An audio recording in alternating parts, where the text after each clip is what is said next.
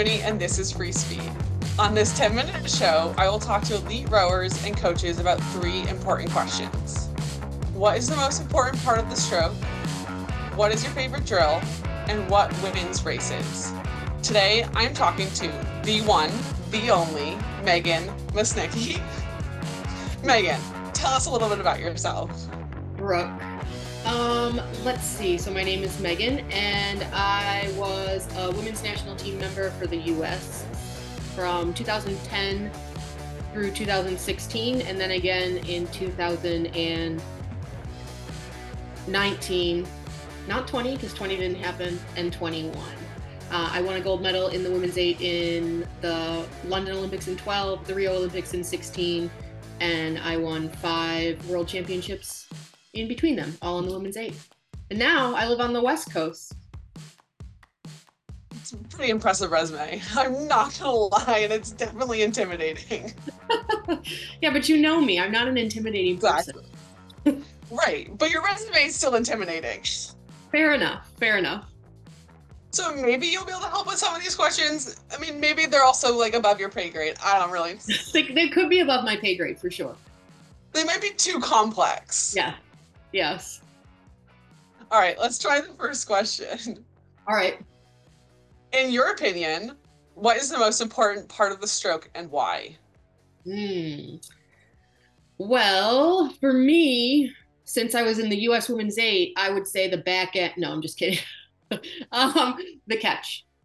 I think that, it's an easy answer for me. If you don't put your blade in the water, then you're not going to move the boat. And I spent most of my career / all of my career / still trying to figure out how to take the catch the best way in, well, depending on what boat you're in, depending on the size, like, the 8 versus the pair versus the single versus the quad. I think that's the most important part of the stroke. Go ahead. Do you agree? Do you disagree? I wasn't gonna agree or disagree in my follow-up, but I do agree. Okay, good. Because without a catch, you can't have an impulse, and without an impulse, you can't have a leg drive, and without a leg drive, you can't have speed. Right. And And without so, speed, you can't have free speed. So and it's such a simple concept, but so hard to do, right? Like, people always talk about, oh, when I work with people who are younger than me or whatever, if I like work with a junior athlete or something, and they ask me, what do you work on? Like, you're so much better than me. And I was like, I work on the exact same stuff that you work on, right? Like, it's the same concept. Rowing is rowing, whether you're in high school or at the elite level. The concepts are the same. I've just been working on it for that much longer, trying to refine it, kind of like a golf swing, right? Like, there's never an end point where someone is not kind of tweaking their swing technically with a golf club. And so I think of the rowing stroke that way. Like, you're constantly adjusting it and making changes depending on the environment you're in, the boat you're in, what your strengths are, your weaknesses are, and it's fun. I completely agree. And I have coached a little bit at the Hun School in Princeton, and some days I've worked on the exact same thing in my practice as I'm trying to get them to work on, or another coach is trying to get them to work on. And it's all the same across the board. It's just some people, once you get to a higher level, you have a little bit more understanding about what this is doing, and like this feels like this because of this, but that takes a lot to get to Yeah. that point. And Like, are there some? the way it's articulated to you makes a big difference too, right? Like, because it's going to click differently depending on how you hear it and depending on who you are. And like, it's I think one of the nuances of being a coach is being able to articulate things they articulate the exact same point in a dozen different ways, because you never know which way is going to actually resonate with your athlete. And they're going to be like, oh, that makes total sense. And I think that's what I've had to work on, like most of the time when I'm like as a new coach, is like, how do I say this in a way that they will understand, or that they will cue them the right way? Yeah. It's yeah, it's The hard. learning process. Everything is. Same with the Mm-hmm. catch, as it turns Exactly. out. As it turns out. Still haven't figured that one out. All right, Sorry. so maybe these are related, maybe they're not. What is your favorite drill? Hmm. That's a great question. Um, I'm a big fan of pause drills, because I think it helps bring a new lineup together can help bring a new lineup together pretty quickly. And if you gather at the exact same point and you just kind of drill that home, so to speak, it's a little bit easier to bring the crew together quicker in a shorter period of time. So I would say pause drills. I like pause drills. I would say I like cut the cake, but I kind of hate cut the cake because I'm terrible at getting my body over. So not my favorite drill, but perhaps a drill I should work on more. I guess those would be my top. Oh, or this is a good one. I did one with Chris Korzanowski once where you work on the quickness of your back end, but you can't yank on it, as you learn when you start to do it. It's a quickness drill with your hands and kind of like the back quarter of your slide, which is a lot of fun. And then you slowly lengthen it out and lengthen it out and lengthen it out until you're doing the exact same thing that you were doing at quarter slide at full stroke. That's a good one. Something that he had us run through a couple times when he was coaching us a little bit this fall.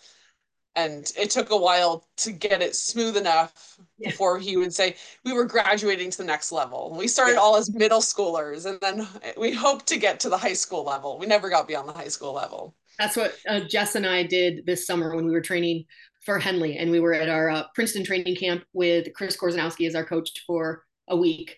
He worked on that with us. Another one that I thought of actually that Skip taught me is the kind of the zero pressure catch and accelerate through the middle, which um, a little bit relates back to the catch being the most, in my opinion, the most important part of the stroke.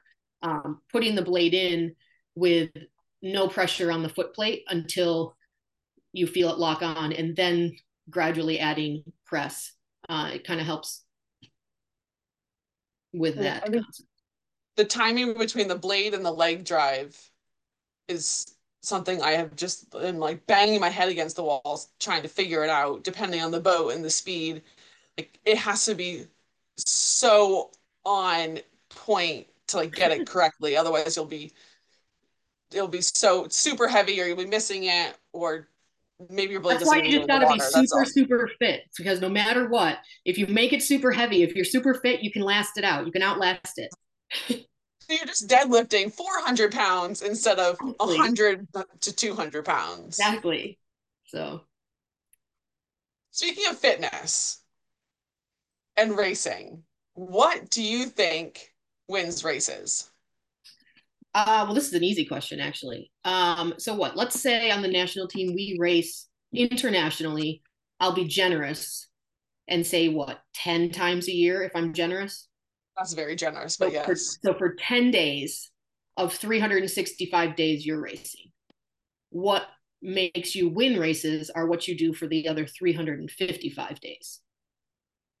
It's really that simple to me. Like it's what you do on race day is almost, I mean, obviously you have to kind of execute, but if you haven't done what needs to be done in the 355 days where you're left to train, whether it's on your own, in a group, IT, on the water, on land, then you're just not going to be ready or in the best position to capitalize on the opportunity when you race. Because that's all that it is, right? An opportunity to show up and put your best foot forward and show what you've done over the last 355 days or 1, 2, 3, 4 years, Yeah. and just put it out there. I thought for a second you were going to say your ability to use your traps, but Also very in all important. seriousness, yes, like the training and showing up and the consistency and being able to show up every single day. I agree. It does win races, and it also teaches you how to like be fierce and Mhm. want to win, like beat someone just a little bit more Yeah, than they and might it's want to beat you. that I was lucky in my career in that I actually enjoy training, and that's not a universal truth for all people who race, right? Like some people don't enjoy training. They love racing, but they hate training. I happen to really enjoy both, which is nice. So getting me to work out is generally not that hard to do. Uh, You so it don't say. was it was it was it was something that I enjoyed doing.